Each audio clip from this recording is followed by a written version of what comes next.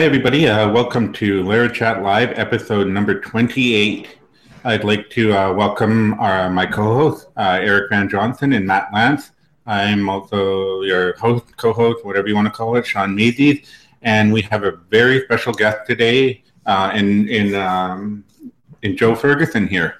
I'm sure a lot of you would know Joe from Twitter. That's where I see a lot of his tweets and retweets about PHP, and he's a pretty darn worthy follow in that world. Plus, beyond that, Joe has also been working with OSMI, Open Source Mental Illness. We wanted to, start talking about OSMI and talk a little bit about like the work-life balance. Not so much a technical topic today, but something that's really important. As developers, I feel that we spend a lot of time working and not having that work-life balance because we're so addicted to code. I assume same thing stands for you guys, but I know Matt, definitely. Guys coding until 2 a.m. every night. But with that being said, I'd like to welcome Joe, and thank you for coming on the air, Joe. Oh, thanks for having me. Whenever you want to talk about OSMI, I'm there. I love talking about OSMI. Where do you want to start? Well, I think first off, let's talk a little bit about yourself. What are you doing? What are you up to? What excites you in this world? So currently, I am on the job market, going through the process of finding a new job. I was recently laid off by my previous employer, which is never a fun thing, but that's kind of what happens when companies merge and stuff comes together. So currently, I'm on the job market and been going through interview process, and that's always fun to a certain extent. It's always cool to see what's out there, but it's always terrifying too. Other than that, I've been working on open source stuff now that I have all this free time on my hands. I did a couple pull requests into Homestead today, and I did a couple pull requests today and yesterday into Laravel.io, and just trying to keep up to date with the Fergie, the IRC bot stuff. Did a couple updates to that today. My open source profile is doing very well with me being out of work. So that's just kind of how it goes. I got to keep the brain going and kind of got to keep everything, keep all the knives in the block sharp. That's pretty awesome. Sorry to hear about your the layoff situation. I've been there. I can't speak for the other guys, but yeah, it's no fun. But it's a bit exciting to venture out and see what opportunities are out there, what's different, and so I wish you luck in that regard. And if anybody's listening and looking for a great developer and a great person, here's your chance. Ladies, he's available. Yeah, it's interesting because this is the first time in my technical career where I've actually been able to job hunt out in the open. Previously, it was always the scenario where I didn't want to tell a current employer that I was looking or wanting to leave.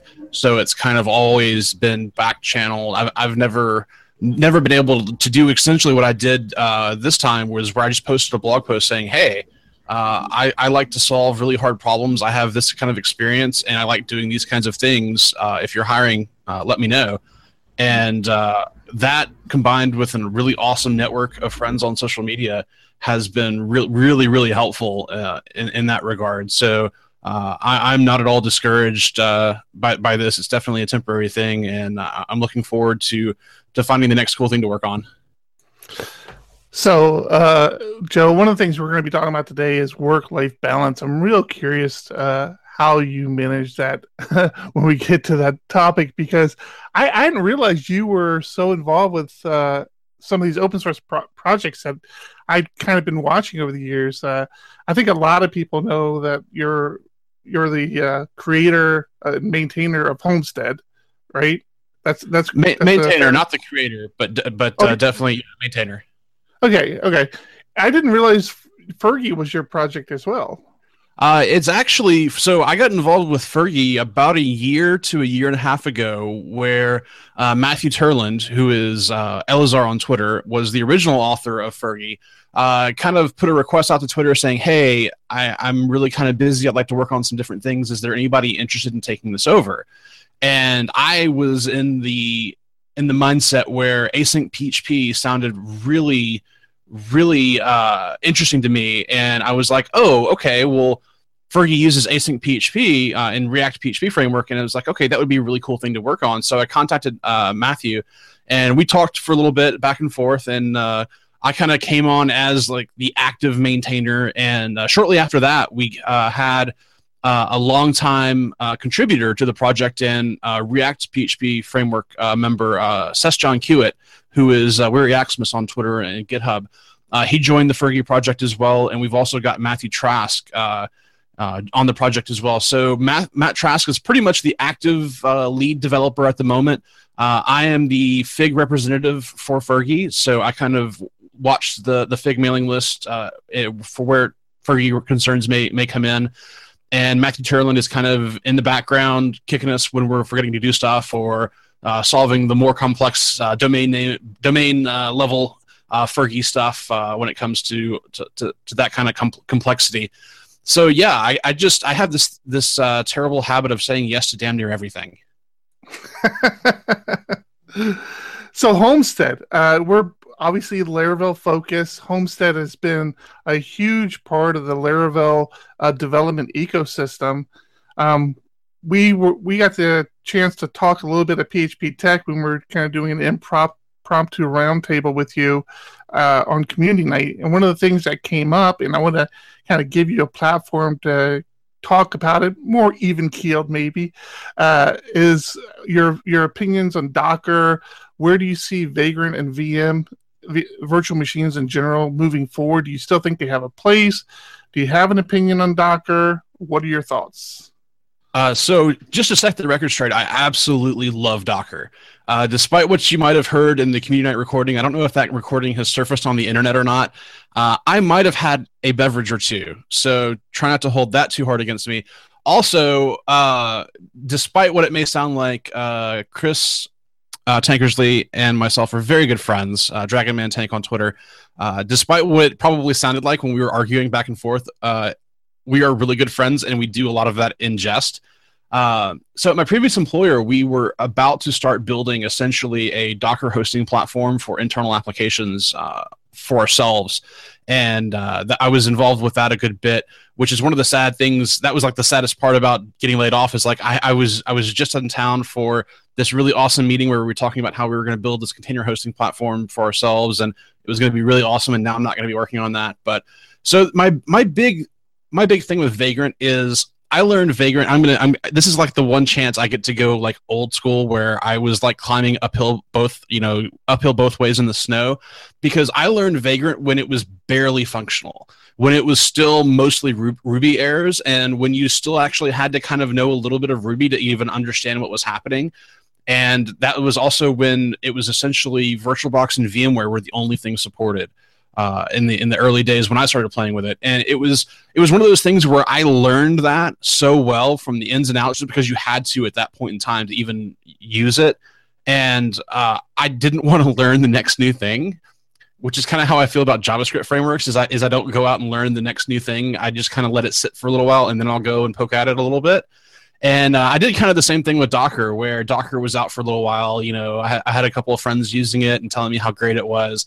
I looked into Kubernetes a bit, and the Docker, the ECS on AWS, the container service they have. Looked into that kind of stuff a little bit and kind of wrapped my head around Docker and really appreciated what it was doing. The biggest thing that I love about Docker is it's the ultimate representation of practice how you play, in terms of you're working on a system that is the exact same thing in production, but even more to the extreme than what virtualization and Vagrant will give you. Because Vagrant will give you a production-like environment. Docker gives you, if you want to, it gives you production on your local machine. You can essentially deploy, and that's how you should be doing your Docker deployments. So it's one of those things where I'm stuck in this middle ground where I love both of these tools, and I think they have definitely their use cases, because I'm still running into a ton of code out in the wild where it's essentially not ready to be put into a container. So this philosophy of Vagrant is outdated and no longer relevant, let's put everything in Docker is is kind of premature. I think it's not every application is ready to be put into a container just because it wasn't architected that way. It's just like every piece of code out there wasn't written to be testable, so we can't really test it in traditional methods. You would have to refactor it and add tests as you're refactoring. So it's one of those cart and I don't know. I think it's apples and oranges, but I love debating back and forth with people because I'm starting to get to the in-depth knowledge on Docker where I really understand what's going on under the hood. And I've been like that with Vagrant for a while. But I actually got involved with Homestead because Taylor released version 2 of Homestead. I think either the first or the second PHP World Conference. Right after that, he released the version 2 of Homestead. And I absolutely hated it because that's when Homestead went to this global install. And that was not at all how I used Homestead. So ultimately, I spent a bunch of time and hacked up this terrible, terrible library that was essentially per project Homestead. And I essentially made a script that only took what you absolutely had to have from Homestead Global and put it into your project repo. The idea was you would use this to generate Homestead for your project, and you could put it in any project you wanted. Well, I showed that to Taylor, and I was like, do you think this has a place in Homestead? Because I would love official native support for this. And I'm also willing to do all the work. I'm willing to help out, whatever you need to make this happen. And he kind of looked at it, and then a few days later, he came back to me and said, yeah, let's do a PR and see what it looks like. And it kind of went from there. And then after lots and lots of triaging issues and bug reports on Homestead, he just kind of made me a maintainer, and he was like, here, just go deal with this. And that was kind of awesome. Key to the kingdom, all yours. At least the Homestead kingdom. Yeah, that we've had this discussion in the past on a couple other different shows. I think a show we did 2 shows ago, we had Mohammed Zalt, who did Laradoc, if I'm correct, and the name the Laravel Docker container. We talked about pros and cons, and I know for myself, I'm stuck in Vagrant because I grew up in the world of setting up my own server from the ground up, and Vagrant made sense. I could still do that. And Docker's got this mysterious step to it that I have to sit down, play with it, and start to understand it. So I think I'm kind of in that more on the Vagrant side, but kind of stepping into Docker, seeing what it's all about. So it's always interesting to hear, people's opinions about Docker, and a lot of it has been very, very positive. So someday I got to make that jump, I guess. So beyond that, wanted to talk a little bit about maybe not so much the work-life balance yet, but let's talk about OSMI. I had the opportunity to meet, what's his name? Twitter handle's Funkatron. Ed Finkler. Yes, Ed Finkler. Thank you. Sorry, Ed, I forgot your name. He did a really great talk at the Seattle PHP conference last year on GraphQL. It's a great talk. I really learned a lot and really interesting topic. And then he also gave a talk about OSMI and opening source mental illness. And I had the opportunity to actually sit down and talk with him. I think before his talk, he had a booth outside.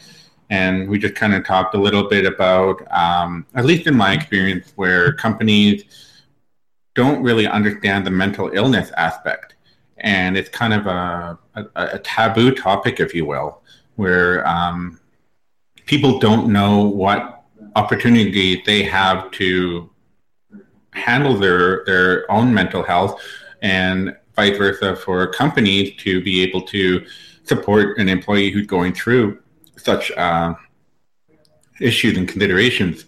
I'd like, if you may, give us a little bit of some education about OSMI, what it offers, what we can learn from it today, if you don't mind. Yeah, so kind of the short and sweet version on what is open sourcing mental illness and why do we call it and how do we plan on open sourcing something like mental illness? Because a lot of people who talk to us at conferences, that's the first thing they answer is they're like, okay, I understand open source and I understand mental health is an issue, but how do you open source that? How do you do that? And well, the first thing we do is where we can, everything we do as an organization is completely open to the public, and where we can, we creative license everything we push out. Just from the aspect of that open source philosophy. I mean, Ed was obviously deep into the PHP community. He's also rooted deeply into the Python community. So open source is definitely embraced in both of those communities. So essentially what we're trying to do with OSME is change the way that people are talking about mental health, specifically in the tech area, because that's kind of where we are, and that's where we have seen the biggest need and the biggest gaps in people understanding that they even have mental health issues. I didn't know I had mental health issues until I saw Ed at PHP Tech 2014. He was on a panel with the Mental Health Prompt, which is a different organization. They did a panel where they brought a bunch of speakers in one evening during the conference, and they all were talking about mental health issues. And Ed was just talking about, it was an early version of his Stronger Than Fear mental health and tech talk. And he started talking about the issues and some of the stuff that he was suffering from, and it was like going down a checkbox for me. I was just marking things off, and it was a very awakening experience. And, you know, going back and talking to my wife and talking to other people, it's like, yes, you do have these issues. And it's like, oh, well, now I know what all that stuff is now, and everything makes so much more sense. So some of the initiatives that OSME has been doing or has done so far is, first and foremost, we send Ed to a lot of events. And now that Ed is working full-time for the organization, we're trying to shift that a little bit, where we're not sending him to as many events, but sending other people like myself, other board members, or other volunteers who want to go and spread the message to events. So we cover travel costs where we can. A big thing we did last year in 2016 was we came out with and we worked on and developed 3 what we call handbooks, mental health and tech handbooks. We give them away under the Creative Commons license. We worked with a couple of different doctors to help us write this. That's one of the things, is most of the volunteers of OSME aren't therapists. They're not psychologists, psychiatrists. We're not doctors. We're not here to dispense meds or treatment or tell you, or diagnosis. I mean, that's not what we do. But it's we worked with doctors to come up with these handbooks about the Americans with Disabilities Act law, which is essentially what your employer can and can't do if you have a disability in America, considering in relation to your job. So we have 3 handbooks. One is a general kind of mental health and tech for both sides, both employers and employees, kind of a general overview. And the second book is a guide for employers, which is aimed at C-level organization members, CTOs, CEOs, that kind of thing, on how they can be aware and what they can do to change the company culture around mental health, and also their obligations as an employer under ADA law. And then the third book is aimed at employees, which is their rights and responsibilities as it pertains to ADA law. Now, also, we're not lawyers, so you can't really. We're at best armchair lawyers, so we don't know the law to be able to speak to that. But these handbooks aren't designed to be like your law resource. They're designed to be, what are your responsibilities as an employee? What are your employer's responsibilities? And some of the other things we've done is we've produced a video series for C-level executives. It's free on our YouTube. Ed records as many of his talks as he can. We've started sponsoring conferences, as well as the biggest thing that we started doing early, that's kind of what we're really well known for, is we started doing a mental health and tech survey every year. And every year we've done it, we've gotten more and more responses. And what we do with that data, it's essentially a survey on how you feel about mental health, and how your employer, how you perceive your employer feels about mental health awareness. Do you have health coverage that includes mental health support, and that sort of thing. So it's a relatively medium-sized survey to take. So it's definitely not a 2 question. But what we do is, once we have all these results, is we put them out on a platform called Kaggle. And Kaggle is a data science platform where somebody can just go drop a ton of data, and people who are data scientists or data scientist enthusiasts, it's like GitHub for data science. It's probably the best example, where you can go download somebody's data and do all kinds of cool analysis with it. We've had several people do a lot of really neat things with our data sets. We've had one gentleman he's written 3 blog posts now talking about trends he's starting to see in some of the data that we've got. So the mental health and tech survey, which is actually something we should be launching for this year relatively soon. We just finished up a big round of fundraising to get us through the next year. So yeah, we're going to be doing the 2017 survey soon. Wow, interesting.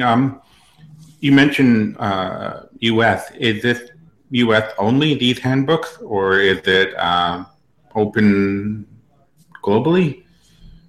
So the ADA law is, unfortunately, it's going to be U.S. specific. Anybody can go and download the handbooks. You can get them for absolutely free.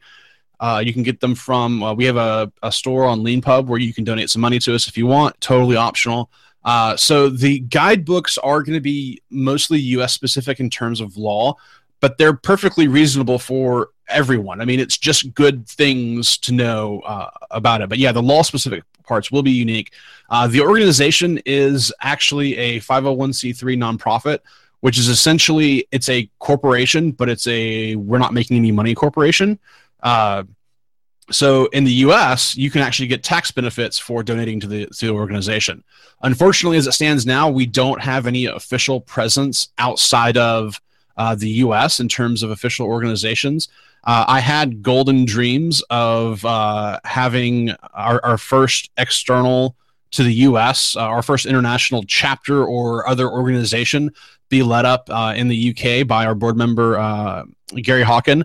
But it turns out that whole Brexit thing may make that a little bit weird and difficult. So we'll have to.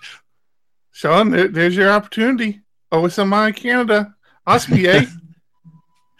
OSMIA. That'll be the slogan. We'll have a little A added to the stickers. I'm sure Ed can make this happen. We know people. But no, I mean, we're definitely interested in, we have a great volunteer network, mostly people in the U.S. and in Eastern Europe. We're starting to get other people involved, and we're definitely, I mean, if you want to get involved, you can email info@osmihelp.org, and that goes to all the board members. We have an onboarding process. So yeah, we're definitely looking for volunteers like everybody else, like all the other nonprofits are. But yeah, if mental health is something that is important to you, we're a pretty awesome organization, but I'm probably a little biased. So you mentioned, complete. That's considered a charity, right? The 501c3. Right, we're a 501c3. You can go find. I don't think we filed a 990 yet. Uh-huh. But yeah, you can go find us on. It's a. I hate to say it this way because it feels like it cheapens it, but we're a real thing. I promise. You can go look us up on all the U.S. charities sites. You can. If you need, we have an EIN, which is what you use when you donate to us to file your taxes. You can write off that you donated this much money, and depending on how much money it is, you get a nice little write-off. But the big thing that we're going after is actually companies to do it, because we can give companies larger financial support. I was going to mention that you do have corporate sponsors, and Laravel being one of them. Yes. I guess Taylor stepped up to become a bronze member. He was the first corporate sponsor that signed up. Yes, I believe he was the first corporate sponsor. If he wasn't the first, he was the second. So yeah, one of the first. Yeah, one of the first for sure. But yeah, he stepped up really early in the process. I mean, I think it was like day 2 of Ed going, "Hey, we should do this," and I'm like, "Yeah, let's do it." And we hadn't even fleshed it out yet. And Taylor was like, "Yeah, here's some money," and we're like, "You're awesome." And he also signed we bought some of we bought out PHP Architect of all the Laravel elephants. And then we also had to back channel a few extras and from an undisclosed source. And we had to slide some money his way, but we got our hands on some more. And Taylor signed a bunch of elephants for us. And we gave those away during this last fundraiser. So that was a lot of fun to make happen and see people get really excited about that kind of stuff. That's super nice. You know what I really like? I was sorry, let me interject here. Sorry. Go ahead. Sorry, Eric. What I really liked is how Joe said, like, Taylor is like, "I got your money." It's like he's the mafia boss here. I got your money right here. I guess you guys want to do something, I'll help you out. No, the other thing I was going to mention, and being an old Cake PHP person myself, is to see how Cake DC stepped in as a diamond partner. And I mean, just that alone, showing the love from the PHP community between Laravel and Cake PHP for these corporate sponsors, that has to feel good for Ed and the team, huh? Oh, absolutely. So Cake DC, which is, if you're not aware, I wasn't aware until Ed explained this to me. Cake DC is the company behind Cake PHP, kind of like Zend is the company behind Zend Framework. It's similar between Cake PHP and Cake DC. They have been supporters of ours from early on. They are the first. They were the first to devote income donations specifically for Ed's salary. Ed went to Larry and pretty much said, "Hey, I'm going to do this full time," and Larry was like, "Well, we're ready to pledge $1,000 a month to your salary for at least a year. Let's see what we can do." So yeah, Cake DC has been really awesome to OSME. It's also really great, like you said, to see Cake DC coming into this as well as Laravel. And I would love to get other framework support, especially if we can get those backing companies to support. Also, the PHP Diversity Elephant Project was helping us as well. In terms of kind of awareness and talking about OSME when it as it relates to diversity during that campaign.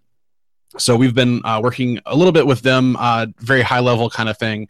And the company that does the elephants also donated a portion of their profits from last year to OSME this past, or it was earlier this year or late last year. So we've had tremendous support from the PHP community. Kind of what we're doing now is not really leaving the PHP community behind, but trying to expand that. And because most of us are from the PHP community, we're trying to get out of that like kind of a bubble and get out into the Python community and the Ruby communities as well. So it's been an experience. It's been really reassuring as well to see all these big companies come onto it, especially a small company like Laravel. I mean, a company with 2 employees is devoting that much money to mental health. That says a lot. Definitely a major prop to Laravel for that. So 2 questions here I have.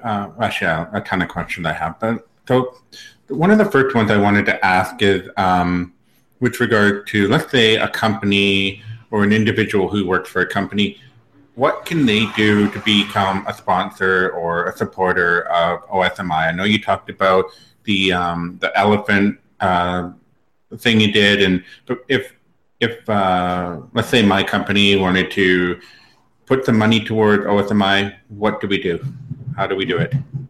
So you can go to osmehelp.org/donate, and that will redirect you to a donation page. You can donate directly there. If you just want to do like a one-time, here's some money, we appreciate you kind of donation. If you want to get involved and become, like you said, a sponsor or some kind of partner, you would probably want to email Ed and myself at info@osmehelp.org, and we will get back to you as soon as we can on that kind of stuff. That goes through a different process, just because what we're trying to do with our corporate partners is we're trying to be genuine partners with them and making sure that, hey, what can we do to help your HR department be more aware of mental health issues? What can we do on our end to help support you and your employees? So we are trying to do a little bit more of that this next year. So yeah, that's kind of why we do a little bit different of a process there. I'm curious about the HR standpoint that you mentioned there. I guess naive question or thought, isn't that HR job to be aware of mental health? Like, is there a disconnect there that you guys have to come in and teach them, train them? Well, I would assume that would be HR's job, but obviously HR is probably the last department to get staffed in a startup, especially in the tech world. I think a lot of it is either they're outsourcing the HR to a separate company and the company just doesn't care or isn't aware, or that people just don't think it's a problem because they look out at their employees, they look out at that amazing open office area that they hired, and they see the 50 developers they have working on their VC funding and their second round of funding or whatever, and they're like, everybody's here, everybody looks fine, everybody looks like they're being productive, there's nothing wrong with any of my employees, why do we need mental health care? It's not something that you can necessarily easily see. So I think that's why it's overlooked so often. I I've never been one to be much of an HR person, and so I'm not sure if that's necessarily what HR's job should be, but I think HR should be aware, at the very least, aware of what the health coverage of the employer offers in terms of mental health. That makes perfect sense. So then, as an employee, you mentioned earlier watching Ed's talk, and you were checking off the check marks like, oh, yeah, that makes sense. That makes sense. So let's say as an employee, and I want to be able to check off some of these boxes or find out what it is that I'm not aware of, or things that I'm struggling with that I don't even think about it, just a struggle that I accept, that I could possibly get some help. Is there, like, what can I do to find out if I need this extra support?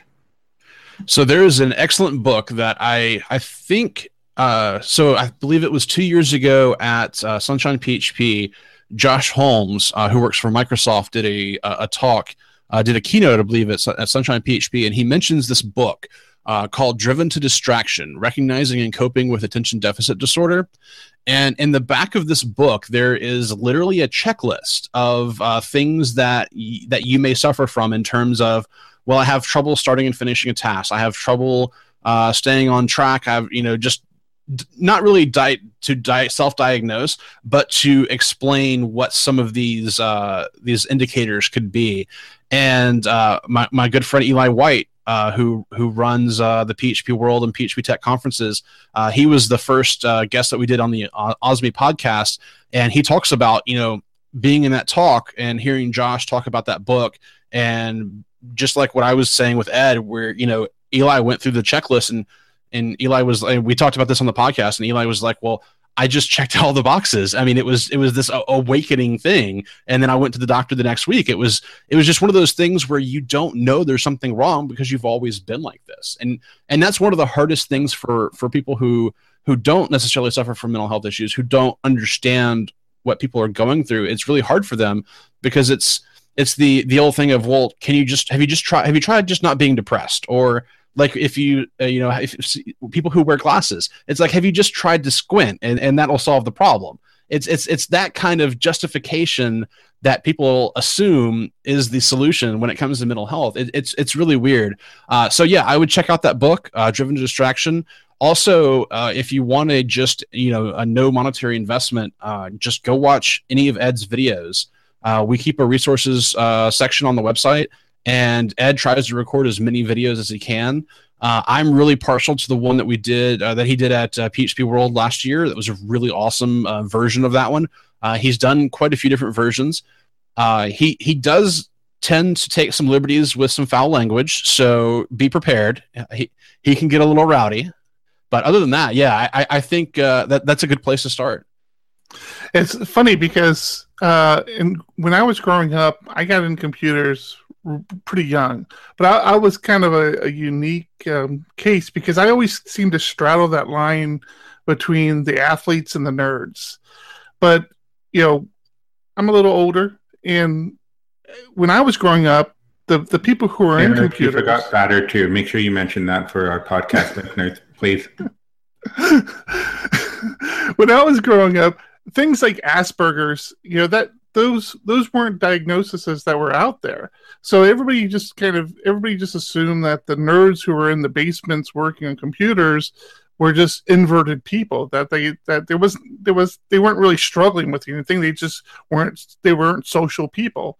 And I think we've learned. I've raised a few kids myself now, and I have memories of growing up in situations where I remember that there were things going on in my head that I couldn't express, that were bothering me, and I didn't know how to articulate them. And I think we grow up in a world now where we're a lot more aware of that. It doesn't necessarily make it easier to identify, but we're definitely more conscious of it. But I don't think we would be where we are with the internet and computer science if there weren't these hyper-focused people who just this was their passion. This is what they lived for. So yeah, I don't know where I was going with that. I have trouble focusing. Well, there's a checkbox there. Yeah, let's check that one out. Yeah. I think perhaps that would be a good segue into ourselves as developers and the struggles we have, the people we work with, what we do to kind of. I know myself, Sean. We have families and children. I know Matt's got a very active social life, as he likes to brag about. No, just kidding, Matt. Just kidding. I'm not going to do that to you. But what do you guys do? Do you guys find it challenging to keep your social life, your family life, and your work life all balanced and happy? I think see, this one I think I can answer because a bit of background for myself. I have a wife and 2 kids. I have a full-time job where I'm a senior lead engineer here, so I'm responsible for a lot of things. I also have my own side projects and products that hopefully become startups or companies someday. I also do a lot of mentorship, PHP, meetup communities, and of course this podcast. So I'm pretty busy. And I don't know how I balance. I don't know. I don't think I balance it well all the time. So the way I think my life goes is I come to work, then I go home, have dinner, spend some time with the family, then the family goes to bed, and then I work again. If I have a deadline, I just work constantly. Weekends, I'll get up early and work. It's something that I've done for so long that I don't know how to be different, if that makes sense. Now, that kind of segues into the work-life balance part, where I work a lot and I don't know how to live life without working a lot. I don't know if you guys have that same problem.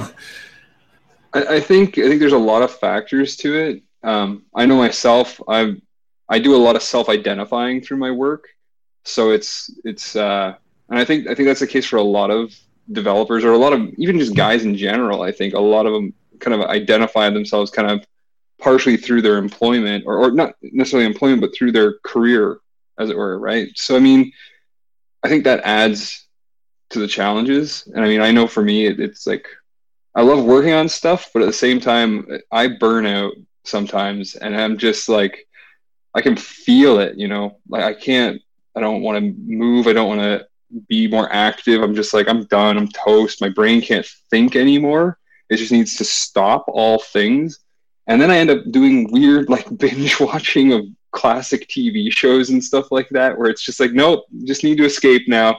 I'm done for the next little bit. But I mean, one of the things I have really admired about the OSME group and just any of the groups that are kind of pioneering these discussion boards is that it's not just opening up the community to discussing these matters, but it helps open many people to their own like, I can't think of the right word for this, but it opens you up to your own issues, I guess is one way to put it. Like it's so easy to just keep going and just keep moving forward. But then when you start seeing how other people are reacting to it, or that, maybe what you're going through is actually shared by everyone, and it's not really okay, you kind of just get a little more comfortable with the idea of acknowledging that whole situation. So, Joe, in light of like a work-life balance, the way I'm viewing OSMI is, more about mental illness, mental health support. Is there an avenue that OSMI can help with people who are starting to suffer burnout or starting to reach that point of just too much work? I'm not sure that we have anything in place at the moment for that kind of thing. I'm not even sure where we would where we'd start with that. But yeah, I mean, it's definitely something that that I had a long talk with Ed about when he went full time with OSME a couple of weeks ago. Ed and I talked, and it was It was very much a, hey, you are not going to work 24/7. You are not going to do OSME 24/7 because that's going to burn you out and kill you and me, because I'm going to have to manage you, or somebody's going to have to manage you, or some there's going to be management happening somewhere. And I think with Ed being so hyper aware of his challenges and his issues, that it's easier for him to I don't know, maybe it's easier for him to recognize. It's easier for me to recognize when I'm getting burnt out, and it's made juggling all of the different things and projects I'm involved with a little bit easier, just to avoid that burnout. I burned out hard a couple of years ago, in July. My best friend had just moved away, and I was in total F everything mode. I just shut down. I was just burned out from trying to do too much. Work was driving me crazy, and it wasn't helping the situation. So I just quit everything I was doing for about 6 months and recharged. And I learned a lot about myself in that time, essentially, how I deal with burnout and taking on too much, and just how I schedule my time. And that's one of the things that I'm constantly trying to reevaluate is what am I doing with my time and how I'm scheduling it. You mentioned you're better at recognizing when you're, I guess, these burnout signs. Did I get that correctly? Yeah. Well, I'm better at recognizing when I'm going to get burnout and the triggers of what's going to of where I'm starting to feel overwhelmed. That's my number one trigger of, okay, it's time to either put some things on the back burner or delegate. Yeah. Okay. So that's where I think we're in agreement here, where over the years I've started to kind of learn some of the same things and be better at, oh, this is too much. I need to say no, or I need to, and back away. And I think one of the things I learned is sometimes you hit that burnout point and then you just don't want to do anything. You say, screw it, and just disappear. And then that's where everybody starts to either get mad, worried, frustrated, and that's not a good place. So what I've learned is once I've started to feel that kind of burnout, I'll communicate to my clients, to my stakeholder, to my coworker, like, okay, I'm overloaded. I need help. I call that out. And I think it's okay to be able to say, hey, this is too much. I need help. And I've found that, there's a lot of companies out there that are supportive, and they'll say, okay, well, again, does the company have enough money to hire someone for you to delegate? Number one, but people are supportive. Maybe that deadline isn't as hard of a deadline as you thought. I think if we always remember to communicate that we can pull back easier, and then we don't end up in a situation where people are making assumptions about you. But I also recognize that sometimes it's hard to recognize you're hitting your wall until it's too late. Yeah, if you're in a situation where you go to an employer and say, look, I'm burning out, I'm not able to do this. If your employer just tells you to buck up and keep going, you're in the wrong job. That is a bad manager / bad employer, and you should definitely look to change that. I've been in those situations before, not in the tech industry, but I've been, when I worked retail many years ago. That was essentially the scenario. Oh, you're tired? Too bad. Go do it. Go get the job done. And that's something that you've just got to kind of change the situation, because that situation is usually never going to change itself. As the owner of a small business, I just want to say to the Diego Dev employees listening, we do not endorse Joe's opinions. Why are you watching this? Get back to work. That's a fair statement. You guys got better stuff to do. It's funny because, and Sean hit on it as well, deadlines. One of the liberating things I consciously did years ago was stop caring about deadlines for the most part. So many deadlines are just these self-imposed finish lines that somebody who typically isn't a developer, some PM somewhere just decided, okay, we'll have this done by 2 weeks. And it becomes this massive effort where everybody feels like oh, this has to be done in 2 weeks. And really, nobody's going to die. Like, the company's not going to lose money. This doesn't have to be done in 2 weeks. Stay focused on getting your work completed, but don't have this sense of panic where it needs to be done. And for the most part, I try to avoid deadlines. I'm not a fan of deadlines. Our whole business model, the way we structured our company, is to discourage deadlines. We do this whole retainer approach with our clients just so that they don't have the sense of, hey, I'm going to pay you for 2 weeks. I need this done in 2 weeks. Because it's an unhealthy situation for everyone involved. So deadlines is something I'm just so adamantly opposed to. I'm not a fan of them at all.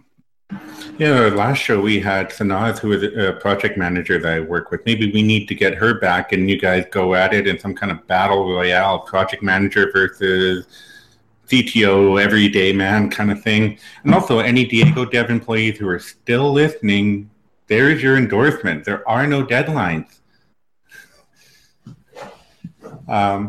So we're getting close to the top of the hour here, and I'm going to try and start wrapping it up.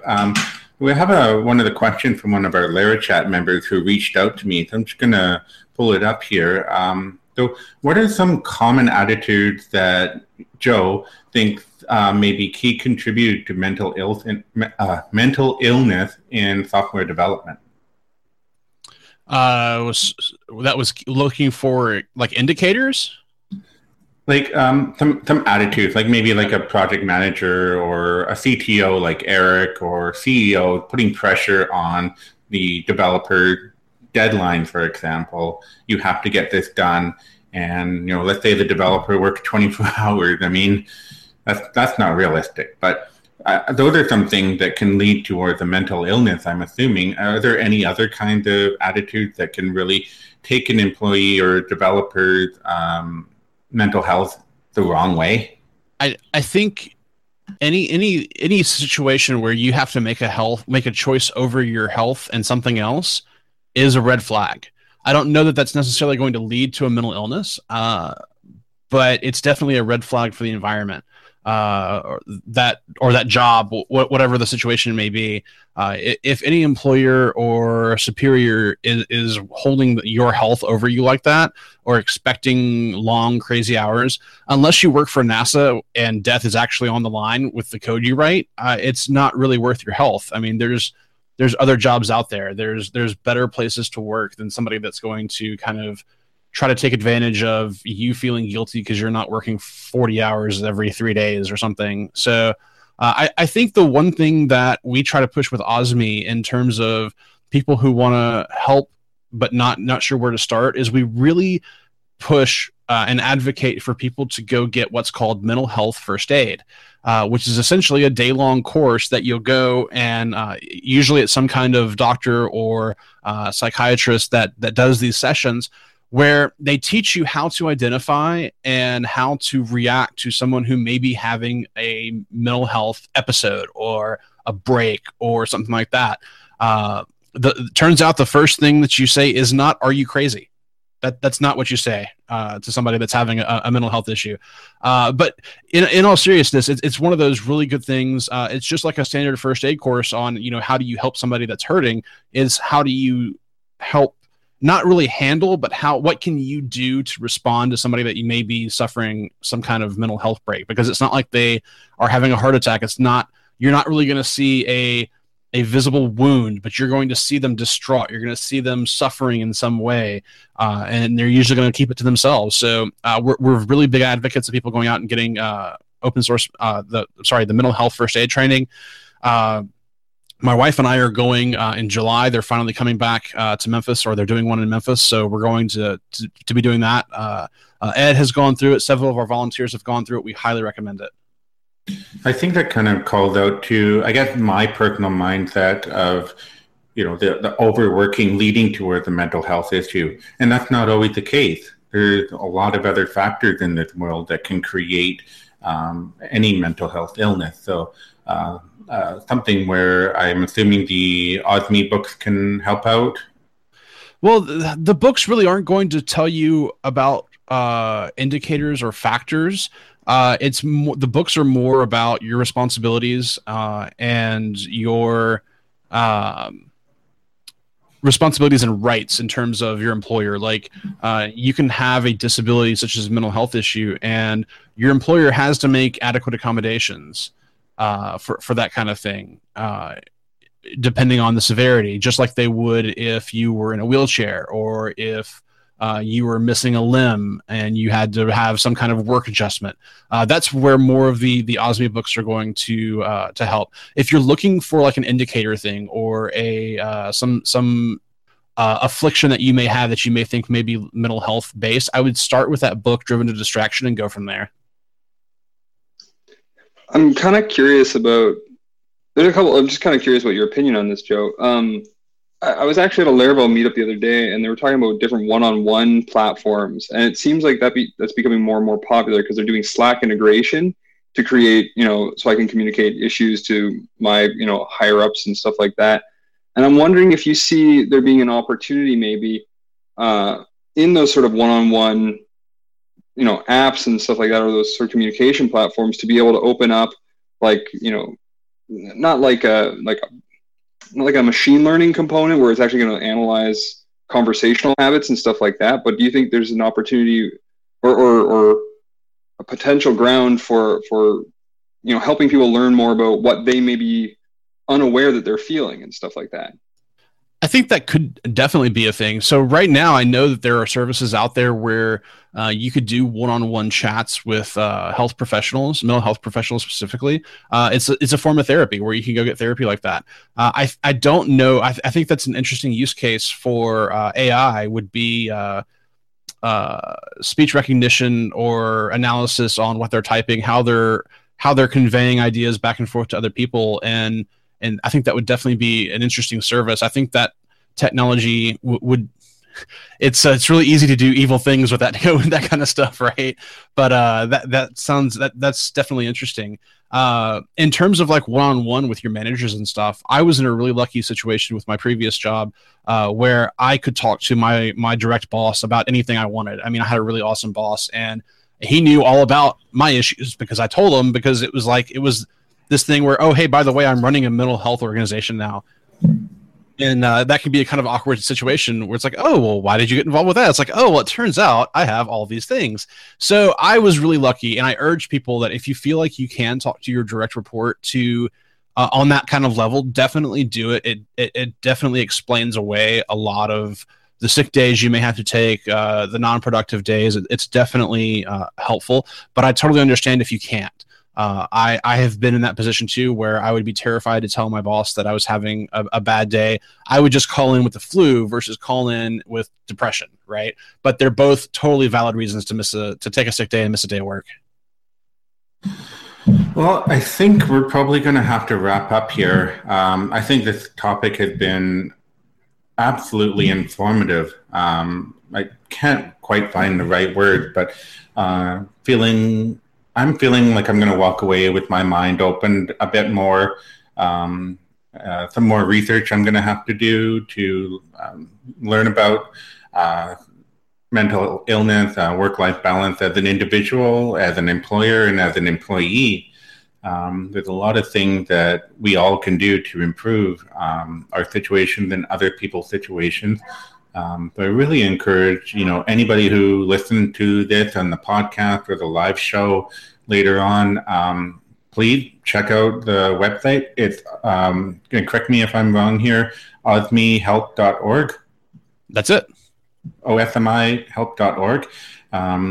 If anybody is a willing donator, please get in touch. osmihelp.org/donate. If anybody is looking for help, there's the books, there's information.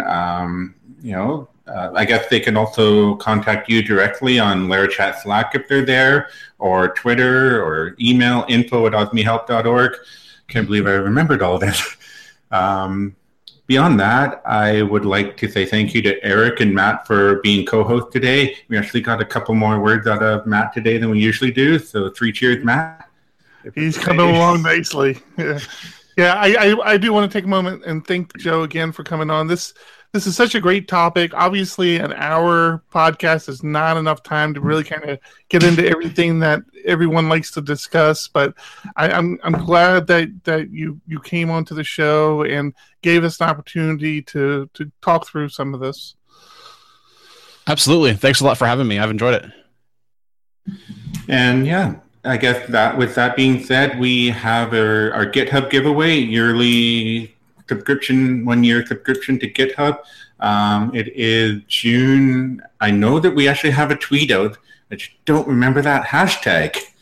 Guys, anybody? Bueller?